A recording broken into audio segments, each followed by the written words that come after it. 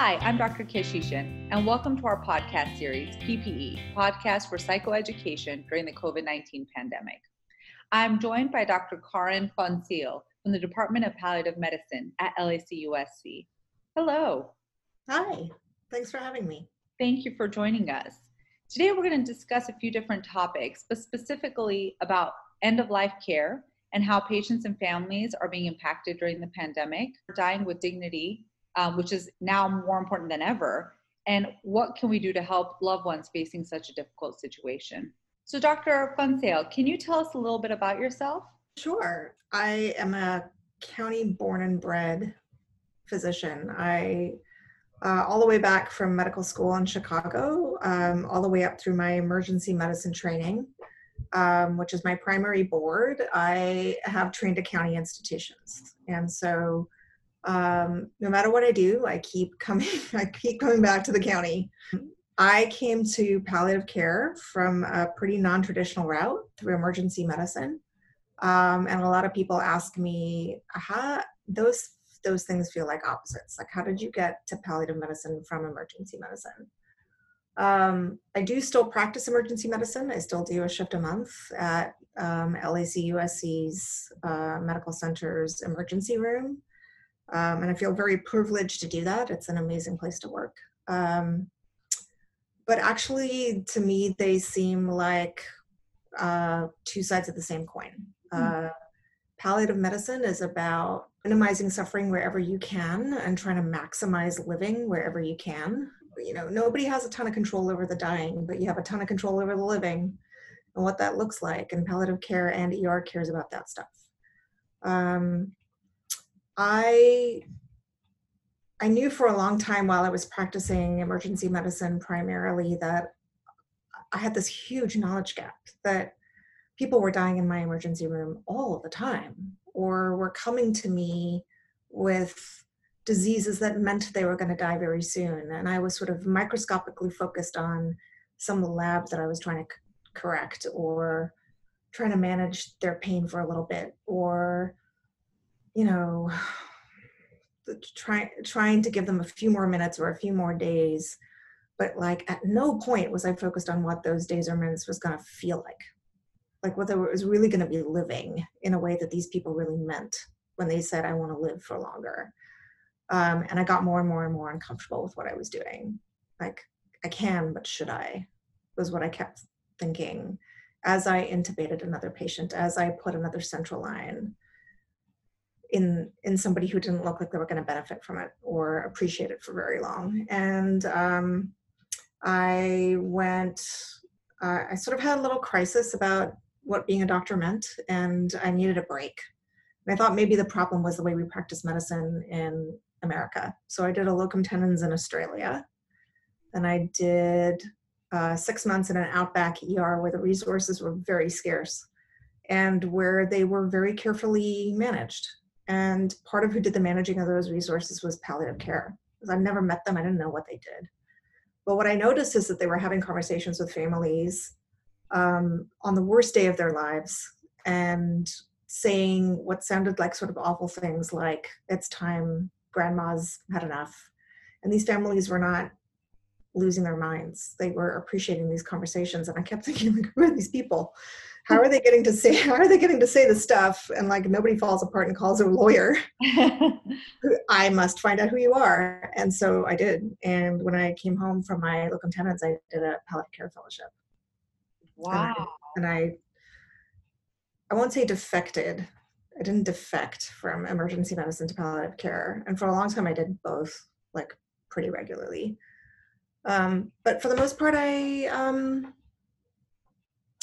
really just, and I didn't think I was going to be this person, but I really liked the developing of the relationships. And it seemed to me like a pretty noble practice of medicine. Like, if you can take animal panic of what's coming next and the fear and the sorrow, and you can make it manageable, and you can turn what's going to be a terrible experience into a manageable, beautiful experience, like, what else would we have put on earth to do?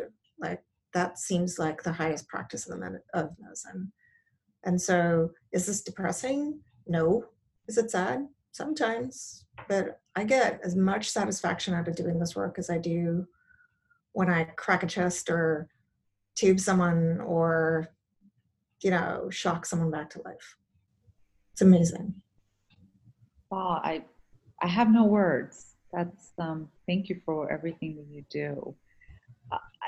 For I guess the listeners who have heard the terms palliative medicine, palliative care, and I think you did a really good job of describing it. Can you explain what your colleagues, you and your department, what's your day-to-day life like, and can you explain how the role of hospice comes into play as well?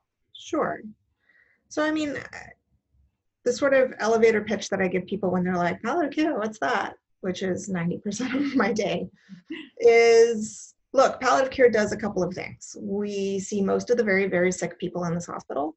And we are experts in symptom management. So if you or your loved one has got a lot of pain or shortness of breath or nausea or vomiting as a result of their bad disease or the treatment of that disease, like people turn to us as the experts of getting that under control. So that's one of the things that we do. And that's whether you're dying of your disease or not. So that could be the day you get diagnosed of your disease or like at the very end of many years of treatment. The second thing we do is look, anytime you get diagnosed with a really serious illness, it always comes with really complex information and complex decisions. Mm-hmm. Most people would appreciate a little help navigating that stuff. And sometimes teams need a little help navigating that stuff. We're the team that helps with that stuff. So we help patients and teams and families sort through all the difficult information. We help them try to decide what they want to prioritize out of these treatments and try to make sure that their treatments match their priorities. That's fundamentally what palliative care does. Sometimes when the priority is I want to make every day as good as it can be, I want to stay out of the hospital and spend what time I have with my family, and I want to be as comfortable as I can be, hospice is the best way to do that. And so hospice is a subset of palliative medicine reserved for people who we think have 6 months or less and whose treatment goals are, I want every day to be as good as it can be, and I want it to be with my family as much as it can be and not in the hospital. For those people, hospice is the kind of palliative care and the service that we provide to make that happen. Wow, thank you for your explanation. It sounds like you are with patients and families during very difficult decision-making time. How do you think that your practice in your field of medicine has changed since the pandemic? I'm trying to remember what's still the same, honestly. What has not changed because of the pandemic? The providers have a renewed appreciation for their own mortality and a deep, profound sense of gratitude for how lucky they are. Like, healthcare providers have difficult lives, and it's easy to be reminded of the sort of ordinary and frustrating obstacles that are put in our way every day when we try to do the best by our patients. And I would say that we're a gritty but complaining lot sometimes. The pandemic makes me realize how petty some of those things are, and how incredibly lucky and privileged we are to do the work that we do, to be healthy if we're healthy, to have our work families who are truly extraordinary, and our home families if we have those. So I'd say the biggest gift the pandemic has given me is perspective. Because every time I say I am tired, I am sick, I am mad, I am sore, I am frustrated, I am baffled by the government, I see what a family or a patient is going through and I say, this is small cheese. Every aspect of operations has changed. From the clothing that I wear, I now wear scrubs all the time, to the masks that I wear even in my own office, to the cracked skin on my hands from constant sanitizing, to how I document, to how I communicate with my patients, to how families see each other through glass, to whether they get to see each other at all, to the words that I pick. Everything has been changed by the pandemic. You touched upon a lot of different things, specifically, and we've talked about families a lot. How do you think families are able to stay connected during this time, especially if they're trying to say goodbye to each other? What have you seen? I've seen heroic efforts on the parts of providers to try to make this happen. Everything from sneaking in people up backstairs to using their personal devices to get FaceTime and Zoom connections because we don't have access to better equipment to get it done, or that equipment is being used for other families. So there's just a shortage of it. If we were not able to use FaceTime or Zoom, none of these families would be talking to each other. For a desperate family member to see somebody that they love, even in two dimensions. It is obviously not a substitute, but it really, really matters. And the small show of, I get what this means to you. I will make the effort. I will walk into a COVID room with this phone. The small gesture of humanity goes an enormous way to signal to a family that there's common ground here. That I will risk walking into this infectious hotspot because I know that you cannot live if you do not see your loved one's face. Like, what else communicates I care? It matters more than the drug or the clinical trial or the vent settings or how long you will keep them vented or any family meeting. This thing that says, I get it, I will walk into the room with my phone and show you his face is irreplaceable. Right. I can imagine that, especially during this time and in your field, that communication with not only the patients but their families is really the most important thing. Do you think that you are able to have that same relationship or maintain that same level of connection now? Yeah, actually. And this has actually been echoed by my colleagues across the country who have been surprised by the level of intimacy that they're able to maintain. There's something about catastrophe that I think strengthens bonds and makes you reach even when the tools aren't perfect. My colleagues everywhere have been able to describe intensely personal, effective, touching conversations, either by phone or video phone, with families who forgive almost anything because they're reasonable. They understand what the obstacles are. They're not expecting the moon. And who can feel your empathy and your sort of vicarious desperation on their behalf. I think the conversations have also gotten necessarily more emotional because it's not as though we're immune from that emotion ourselves. And so the conversations have even gotten a little bit less robotic and have been infused with more emotional language in a way that I think is even more effective when we're trying to convey the seriousness of something, almost inadvertently, you know. Mm-hmm. I think in a non-pandemic situation, we have a remove that's been eroded by the common stresses that we all feel. That makes a lot of sense. We keep talking about the pandemic and coronavirus, but there are a lot of patients and families that are making end-of-life decisions that are, for medical reasons other than the coronavirus. How do you think the pandemic has affected that patient population and their families? Has it at all? I do think it has. For many patients, for instance, living with terminal cancer, in the small hours, they anticipate that they will die, and they play it over. They imagine scenarios, but they didn't imagine this one, right? And their families have, in the small hours, in those quiet times, dreaded this moment too, but they didn't imagine this. They didn't factor in all the things that they imagined. They didn't imagine that I might leave you in the ER and not say goodbye, right? Right. So even the most prepared families sometimes were not prepared to deal with this, like death in isolation, death suddenly, death painfully, death in lots of other ways, but not death alone. They didn't anticipate that. And there's something diminishing about not dying of COVID somehow. Like, it's a less dramatic, less worthy, less sensational death.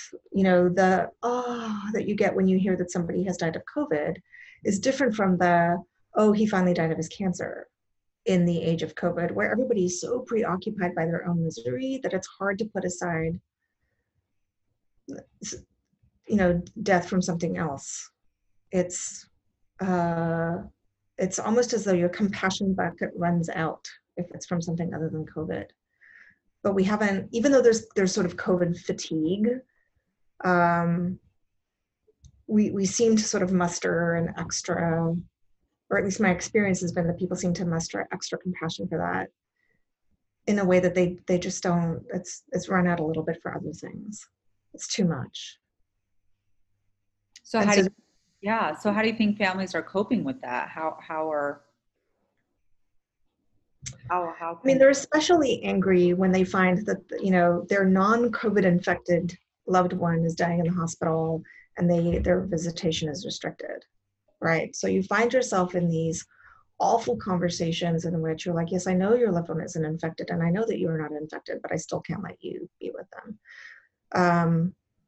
And, you know, oh, well, we're going to send them to a nursing home and I don't know that the visiting restrictions will be any less there. I have no guarantee. No, I have no information, right? And so it's like this double extra unfair whammy of like, I'm being treated like an Ebola victim, and it's not like I have Ebola. Like, isn't this bad enough? Can't you do something? And it's always, and the answer is always the same. I wish I could. And they do feel as though their grief is extra minimized. And it's hard I mean, what could you say that would convince them otherwise, right? I haven't figured out a good way around this, other than to acknowledge that their deaths feel less, I could see why your loved one's death would feel less important than a death from COVID that's getting all the attention. That's very difficult. I can imagine that's a very difficult conversation to have. Right. All you can do is be humble and acknowledge that it's happening, that feeling is not unfounded. Right. What about, you know, end of life arrangements? We're hearing people having funerals via Zoom and what have you. How has that, have patients talked to you about this? Have families asked you about this? Families are absolutely robbed of an essential developmental stage when they cannot grieve collectively and in the way that they were accustomed to and need to, and which is rarely alone. That is not, I know of no culture in which isolation is a necessary ingredient to positive coping. But this is now enforced. And the anger that lingers as a result, and the crisis of faith that this can often engender is hard to manage. So some of the things that I've seen around Zoom tributes were possible because they were Zoom, right? And are sometimes even lasting because there's a recording of this in a way that they might not have been had this been an in-person gathering. So some people find a silver lining out of this, find opportunities to find meaning out of these things. And I don't know whether the circumstances stoke resilience or whether these were people who were resilient to begin with. People have asked, how do you break bad news? And sometimes the question is, how do you break bad news to an age-appropriate audience, or whoever is the listener or the receiver of the news, right? You have to make it specific to that group or that individual. Do you have any tips on how you go about doing that? Well, the part that's universal is carefully, respectfully, and slowly, and plainly, without euphemism, right? Now, the words that you choose and the detail that you use is of course age, cultural, and sort of situationally tailored. In general, thank goodness, way smarter people than me have figured out a protocol that works for like 99% of situations. in which you try to figure out what they already know and what they want to know. Be respectful of what they tell you they want to know and what they don't want to know. Like, that is not a rhetorical question when you ask that. You give them a warning shot that you have something serious to share with them so that they have sort of a mental opportunity to brace. You give them the headline, which is generally a not compound sentence that really just sort of is the bottom line of the thing you're trying to tell them. And it should be free. It should not pull a punch. It should really just deliver the news. Then you stop talking and you see what happens next. If the thing has landed, there should be emotional processing. And then you should attend to that emotion. If you attend to that emotion properly, they may be able to move on to what's next, the decision-making part. Many people don't, and they need time to process that emotion before they can move back to more information processing. And you have to pay careful attention to the signaling that they give you about whether they are giving you, I'm still in emotion land and I can't talk more about this, in which case you're respectful and supportive and the conversation is over, or whether they say, got it, I'm ready to talk about next steps, in which case you let them drive how many next steps they can still talk about. But we talk about this as a conversational map, which even novice communicators can learn how to do. And when you become more comfortable, you can improvise around those steps. But that's how we teach learners how to do it. Thank you. That's very helpful. Have families ever asked you how to break news to, for example, children? All the time. So there's a general recognition that at some point we have to tell the kid, and please don't make me tell the kid. Please don't make me be the one who tells the kid. Or I really know I want to be the one who tells the kid, but I don't have the words, help me. And so we try to figure out which one of these things they want. We offer to be the one who tells the child with the parent in a support position or the family member in a support position. And we're lucky on our team, at least, to have a social worker who used to work for Trinity Kids Care, the best children's hospice in LA, and where she routinely had to talk both to sick children and tell them what their problem was, or to help parents tell kids what's going on with a sick sibling, or so on and so forth. And so I learned a lot from her about what each sort of age developmental stage can manage, how they process things like death, at what age group, how to avoid euphemism without being scary, and how to interpret what you see next, because what kids do with their emotions can be really, really hard to interpret. Right. So I wish I had more expertise in doing this, but that's the beauty of working on an interdisciplinary team. I don't have to be an expert in everything. I have amazing chaplains and social workers and nursing specialists who help me be more than like an army of one. Do you have any tips for the listeners who may have to have difficult conversations with their children? Yes, I would say that if I had one take-home point is, I swear they know already. And and if you give them the room, they will come up with a worse interpretation than the truth. So they can almost always pick up from the ambient emotion and the whispered conversations that something is deeply wrong.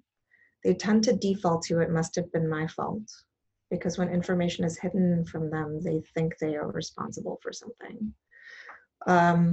And depending on their age, their magical thinking can be not productive coping. So if you think you are doing them a favor by hiding painful information, the vast majority of the time you are not. You are contributing to coping that is going to be very hard to undo later. So What I can reassure listeners out there is that there is a calm, kind, healthy, manageable way of sharing almost any piece of news. You do not have to figure this out on your own, and that there are professionals at schools, at healthcare facilities, mental health facilities, that can help you figure this out. And ask for that help. Your kids will thank you later. Thank you for saying that. Absolutely. We definitely want to promote this. Please reach out to your healthcare team, and that we are here to help in any way possible. Absolutely. With all the information that you've given us and the experiences that you've had, is there a takeaway or anything positive, any special moments you can talk about? It is important to view this as a gift. There are definitely days in which I say, on December the 31st, I'm performing an exorcism to get rid of this year. Yeah. I am definitely going to perform some pagan ritual to cleanse myself of this awful, awful year.